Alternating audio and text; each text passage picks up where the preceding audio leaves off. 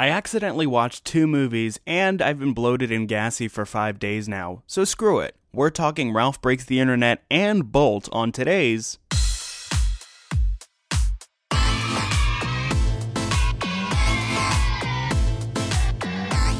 We're not affiliated with Netflix.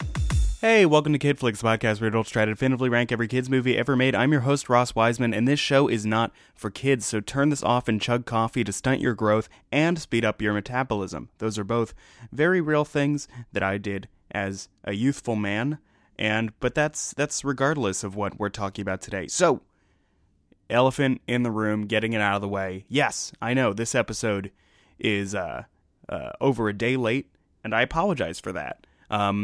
As I said in my intro, I am very bloated and gassy still, and that fallout from Thanksgiving, boy oh boy, is my body angry at me. And I'm angry at my body.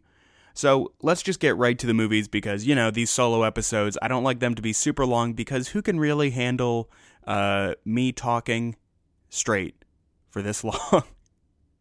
Which is, so that's me.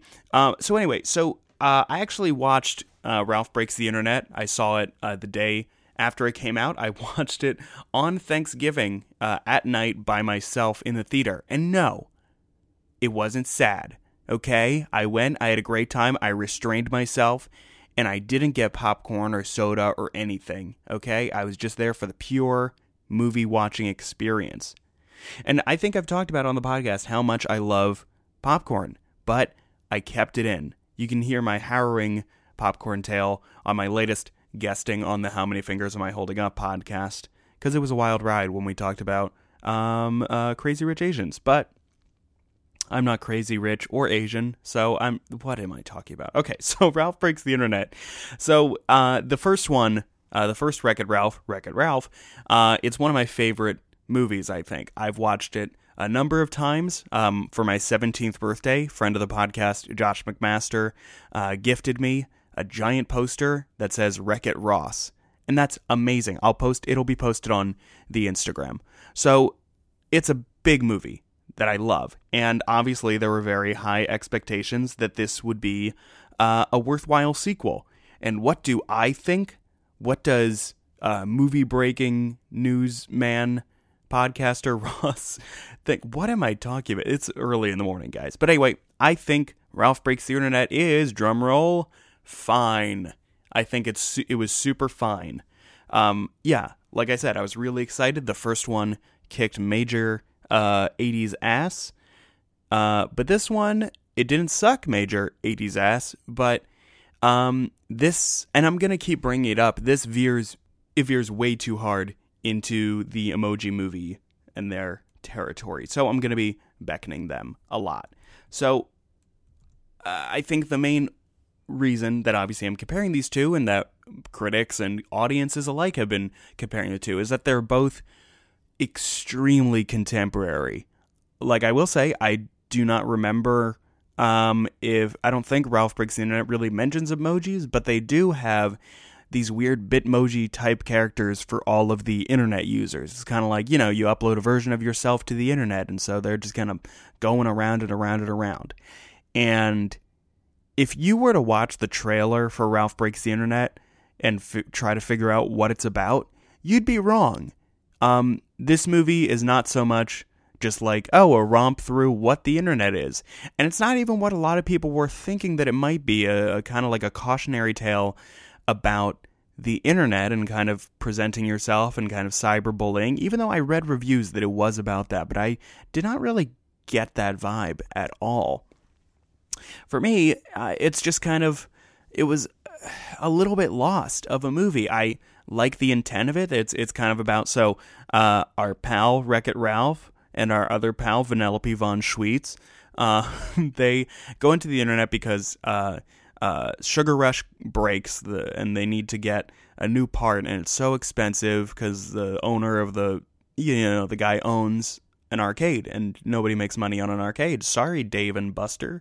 But so they decide, okay, we're going to go on the internet. We're going to go to eBay, which they mention a lot, and I didn't know that eBay was still relevant. I know that's a mean thing to say, but I don't know anybody that goes on eBay still, especially in the old way that it's like an auction site. I thought they kind of moved away from that. So they go to get a new part for the Sugar Rush game, and they need to raise money.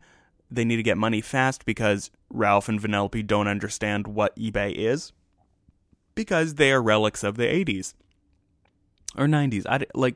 Ralph is from the 80s. I don't know when Vanellope von Schweetz is from, and I hate saying her name. I'm sorry. I love you, Sarah. Come on the podcast. So they go on a wild goose chase to raise money quickly, and so they go to Bill Hader, who's like a virus, basically, and it's just like a scummy website where you go and grab stuff from video games, and people will pay money for it, kind of like, so there's this whole thing with like an online racing game, and then Ralph needs to make money by going viral, and so he makes all these weird super contemporary references, like he does the floss, he does a makeup tutorial, and I don't understand. So, and the whole thing is that he does go viral and everybody goes crazy for it because it's like a nostalgia thing, but I don't understand who would watch. That's like if like Dr. Robotnik started making a bunch of videos online, like kind of Dr. Robotnik was vlogging, and there's like that Barbie vlog that apparently is very good. That's fake, but it's not going viral. Nothing goes viral anymore. They didn't show Wreck-It Ralph getting hit in the nuts, which was definitely a missed opportunity for that. So, and I bet you're listening to this description of the movie, and you're like, okay, well, what happens? And this is so much of the movie, and then it really turns into a different place because Ralph unleashes a virus from the dark web into this online racing game, so Vanellope will want to leave it and come back to her game because they got the money to get the steering wheel. And like, that's the movie. And then she hates him, and then Ralph is like really upset, and he feels needy, and then a virus exploits that, and a virus exploits that, and then he gets copied millions and millions of times until the internet is overrun by like this Ralph virus. And this is the movie, and it's, God, this was crazy. I also hated this part because they kind of, all of these millions of Ralphs kind of combine and become like a Mecha Ralph. And that made me cringe and shudder, and I kept looking away from the screen because you just see like a bunch of little moving Ralphs go, I don't know what that noise is, going together to be like one giant Ralph. And it was disgusting. And then the movie kind of ends, like they kind of forgive each other. They realize that like, oh, Ralph has to evolve and kind of let go of Vanellope, which is very sweet. Then it becomes kind of a story about how Ralph learns that he has to kind of, even though he loves his best friend, he has to let go of her and let her live. But that doesn't mean that they're not friends anymore because they still video chat and stuff, which bully for them, I guess. So that's the long and short of the Emoji Movie, and I think I spent a better part of 5.5 minutes trying to go through that. So that's the movie. I thought it was fine, and I'm going to say this. The Emoji Movie did something better than Ralph Breaks the Internet, okay? I think that they did Instagram. They showed Instagram in the Emoji Movie a lot better than they did in Ralph Breaks the Internet. Ralph Breaks the Internet just did that thing where it's like, it's an art gallery, get it? And that was whatever. But I said in our Emoji Movie episode, nearly 30 episodes ago now, that they did it better. It was like this weird moment frozen in time, and it's like this beautiful scape of walking through a frozen Paris. That was better. Good on you, Sony, for just that. And, I mean, I think any problem with a movie about the internet is that they spent a lot of time, especially in Ralph Breaks the Internet, doing gags about different websites or different very clear parodies. Like the YouTube parody was called BuzzTube, which was weird because you could see YouTube in the background at some point, like them flying past it. And instead of, there was a Google gag, there were several Google gags, and I think there was a Yahoo gag too, but the main search engine guy was like called like Know-How or something like that. And I think it's weird because if they had done more of these approximations and less of like, oh, it's because eBay is so central to the plot that it feels weird that it's a real company and then these several other websites and games and stuff, they made them up for the movie, I guess because they couldn't get the rights or whatever. But it's just weird because now this movie will age terribly.